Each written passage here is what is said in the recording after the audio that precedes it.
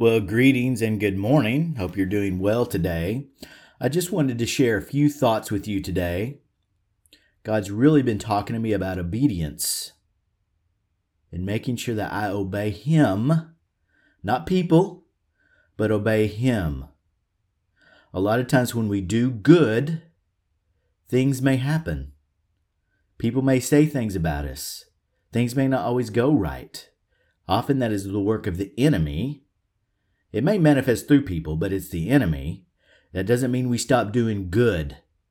We always want to do good if we're Christians. If Christ is on the inside of us, we do good, no matter what people think or say about us. Let me read a little bit out of the Bible. This is Matthew chapter 5, right? The Beatitudes. And this is what it says. I'll start in verse 3. Blessed are the poor in spirit, for theirs is the kingdom of heaven. Blessed are those who mourn, for they shall be comforted. Blessed are the meek, for they shall inherit the earth. Blessed are those who hunger and thirst for righteousness, for they shall be satisfied. Blessed are the merciful, for they shall obtain mercy. Blessed are the pure in heart, for they shall see God. Blessed are the peacemakers, for they shall be called the sons of God. Blessed are those who are persecuted for righteousness' sake, for theirs is the kingdom of heaven. Blessed are you when men revile you and persecute you and utter all kinds of evil against you falsely on my account. This is Jesus talking, right? This is Jesus talking. Rejoice and be glad, for your reward is great in heaven. For so men persecuted the prophets who were before you. Don't ever let what other people are doing or what they say to you or others stop you from doing good. Jesus tells us to count the cost. He tells us to count the cost. But that doesn't mean you stop doing good. See, the enemy wants you to stop doing good. But don't stop doing good. Let me tell you something. There's a lot of people who have a big microphone in our culture today, and they don't want anybody else having that microphone. And I'm telling you, the regular, everyday people like you and me, have something to say. If God has put something in your heart, you have something to say. Don't let what other people do or say stop you from doing that. Now let's look at Amos. Amos is a great book, by the way. Amos is in the Old Testament prophet. And I'm going to read from chapter 2. Now, a lot of Amos is talking about God's correction or his judgment, but it's a warning. It's a warning to the nation, okay, for what's coming. This is chapter 2, and this is what it says about Judah and Israel. Thus says the Lord, for 3 transgressions of Judah, and for 4, I will not revoke the punishment, because they have rejected the law of the Lord, and have not kept his statutes. Can we say that about our nation today, that we have rejected the law of the Lord, the Bible, and have not kept his statutes, particularly those in high leadership positions? And this is God's correction. He's speaking in the time of Amos, saying to Judah, you have rejected the law of the Lord and not kept my statutes. But their lives have led them astray, after which their fathers walked. So I will send a fire upon Judah, and it shall devour the strongholds of Jerusalem. Thus says the Lord, for 3 transgressions of Israel, and for 4, I will not revoke the punishment, because they sell the righteous for silver and the needy for a pair of shoes. That they trample the head of the poor in the dust of the earth and turn aside from the afflicted. Have we done that in our nation? Have we done that? Do we sell the righteous for silver and the needy for a pair of shoes? We should always do things righteously and with integrity and according to God's word and what he's told us to do. In other words, God's judgment will come sometimes when we do not do things his way. And we've seen that in our nation and continues because the lies and the deception continues because leaders won't stop doing what they're doing. Now let's read on. I'm going to skip down a few. This is verse 9. And yet I destroyed the Amorite before them, whose height was like the height of the cedars, and who was as strong as the oaks. I destroyed his fruit above and his roots beneath. I also brought you up out of the land of Egypt and led you 40 years in the wilderness to possess the land of the Amorite. Now look, we're going to verse 11. Now pay attention. And I raised up some of your sons for prophets, and some of your young men for Nazarites. Is it not indeed so, O people of Israel? But you made the Nazarites drink wine and commanded the prophets, saying, You shall not prophesy. Behold, I will press you down in your place as a cart full of sheaves pressed down. Flight shall perish from the swift, and the strong shall not retain his strength. Listen to me very carefully. This is saying, I've chosen some people to be Nazarites and prophets. I've chosen some people to prophesy and to speak for me. And what have you done? You made the Nazarites drink wine, which they're not supposed to do, right? And you told the prophets what they're supposed to do, to speak and to prophesy. You shall not prophesy. Have we done that in our culture today? Have we told those who God has put it in their heart to speak his word, sit down and be quiet? You shall not prophesy. You shall not speak. You shall not say a word. There's leaders in our culture. They have lots to say, and some of it's good. But they might not be the only ones who are supposed to be speaking. And I've told others, you have to sit down and be quiet. And God's saying, my judgment's coming because you've done that. Chapter 5 of Amos. Amos is a wonderful book. Chapter 5. This is verse 14. This is what it says. Seek good. How's that for a statement? Seek good. See, that's not hard. There's no way to misinterpret that. Seek good. Seek good and not evil, that you may live. So the Lord, the God of hosts, will be with you, as you have said. Hate evil and love good, and establish justice in the gate. It may be that the Lord, the God of hosts, will be gracious to the remnant of Joseph. Do you want God to be gracious to our nation? Seek good, oppose evil, love good, establish justice in the gate. What does that mean? In the city, where there's transactions going on, where business happens, your everyday goings, what you do every day, whatever God has given you to do, whether that's staying home with kids, whether that's a job, whatever you're doing, seek good, not evil. Love good, love justice. Establish justice in the gate, in the city, in government. Whatever you're doing, establish and do justice. It's amazing when we follow what the Bible tells us to do, what we already know to do, what it already says, how things turn out. God blesses when we obey him. Stop listening to people. Listen to God and what he says. And part of what he says is already written down in your Bible, so we don't have an excuse. We already know what it says if we've read it. So wipe the dust off and read your Bible again. Establish justice. Stop oppressing people. Establish justice.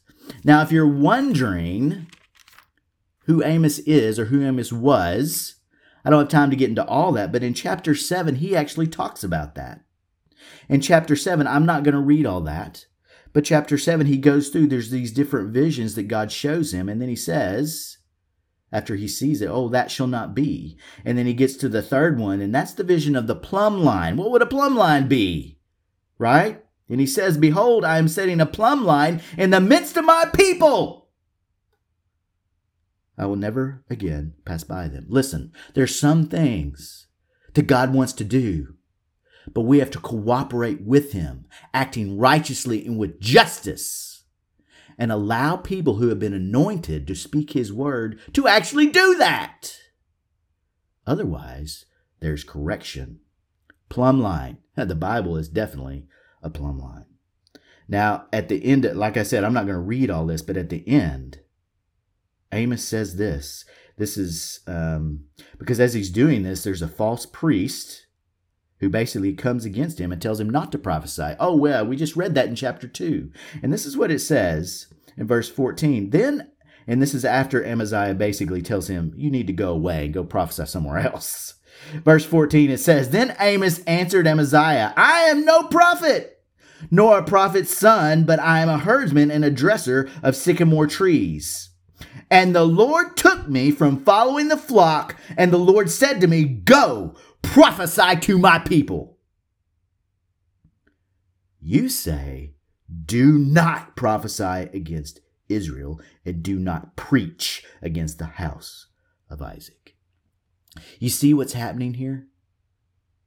Amos wasn't anyone special. He says that he's not anybody special. I'm no prophet. I'm not a prophet's son, right? This is not a hereditary thing. I'm not anybody special. I'm out here watching the herd, okay? I'm not anybody special, but the Lord took me from following the flock and said, Go, prophesy to my people. So that's what Amos did. And what does this false priest do? He says, you're not supposed to be doing that. You see, that's the work of the enemy. When God plants something in our heart and we go and try to do it, the enemy comes. And it may not be a priest, it might be someone else, but that's not the point of what I'm saying. The enemy comes and tells us, hey, you're not supposed to be doing that, when God has told us to speak and to prophesy and say what he says, what God says. See, the book of Amos is a hard book to read because a lot of it is God's correction and his warning for people to turn from what they're doing, their unrighteous acts, their false worship. He's warning them, telling them, you've got to stop doing this. You know, our love for God is demonstrated by our obedience. Jesus says, if you love me, you will obey me. Obedience is preeminent in the Christian life. And I don't care what people say about you. If God has told you to speak, you need to speak. And yes, people are going to come against you. They're going to say stuff about you, whatever. That's the work of the enemy. God has given us a victory over the enemy by the blood of Jesus Christ. We don't have control over what other people do, but we do have control over what we do. Listen to me very, very carefully, because I'm trying to make this short. When we get to the end of our life, when we stand before God, we're going to have to give an account. So, my advice to you, stop worrying about what other people are doing or what they're saying, or if they approve. Get on your knees and pray to God and ask him what he wants. See, there's a lot of people who aren't doing what God's told them to do because of resistance and because of what other people do, who shouldn't be doing that. We shouldn't be coming against other people. We should be staying out of their business and let them do what God has told them to do. But no matter what, because Jesus has told us, count the cost. Count the cost. There is a cost for obedience. Let me tell you, there is a cost. Our reward's in heaven. Let me tell you, it is in heaven. Yes, there are things that God is going to bless us with in this life. That is true. God blesses his people. He provides for his people. Absolutely. You know, in the Exodus, when you have all these plagues in Egypt, he is preserving his people through that. And sometimes it's hard to discern that in our world. What is God doing? But see, in the Exodus, God is actually unshackling his people from the shackles of Egypt, right? And the way God did that is through plagues. You're not going to let my people go? This is what's going to happen. As Christians, it is our job to do what is right, because most people aren't going to do that. They're not going to do that. And it's our job. If you have Christ in you, it's our job to establish righteousness in the gate. God has given us that responsibility. Stop worrying about what other people do or say about you or other people. Do what is right. Do what God has told you to do. And if it's business, do that. If it's to speak, do that. If it's to pray, do that. And of course, all of us in general should do some of those things to some degree.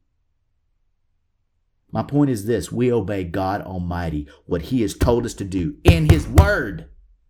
Stop waiting for somebody else's approval. Righteousness and justice are established by Christians. They're not established by pagans. They're not established by people who, are popular on Facebook or YouTube or whatever. That could be a Christian, but what I'm saying is it's established by Christians because Christ is in us. My encouragement for you today: life can be hard. Life can be tough. But you know what? It is a deception of the enemy just because someone comes against you or someone, doesn't let you speak or whatever it is. Doesn't matter what it is. See, that's a work of the enemy. You get up and you do it anyway if God's told you to do it. Obedience is preeminent in the Christian life. God blesses obedience. So do yourself and the entire nation a favor. Obey God. Establish justice and righteousness wherever you are, and what He's given you to do. There's consequences when we don't obey. There's consequences when we put a muzzle on someone's mouth. There's consequences. That's what Amos says. It says that. You want to keep my prophets from speaking? This is what's going to happen. I encourage you today, get on your face before God Almighty and ask Him what you need to do today, not other people, and walk in obedience with Him. And in the end, everything will work out. We're going to have difficulties. There's no doubt of that. The wheat and the weeds grow up together until the end. That's what the Bible says. They grow up together. There's going to be resistance, but don't stop doing good. Don't stop establishing righteousness. We need strength of character today. Strength of character. So dust your Bible off. Establish your strength in Jesus Christ so you can do what He has ordained you to do. Have a great day.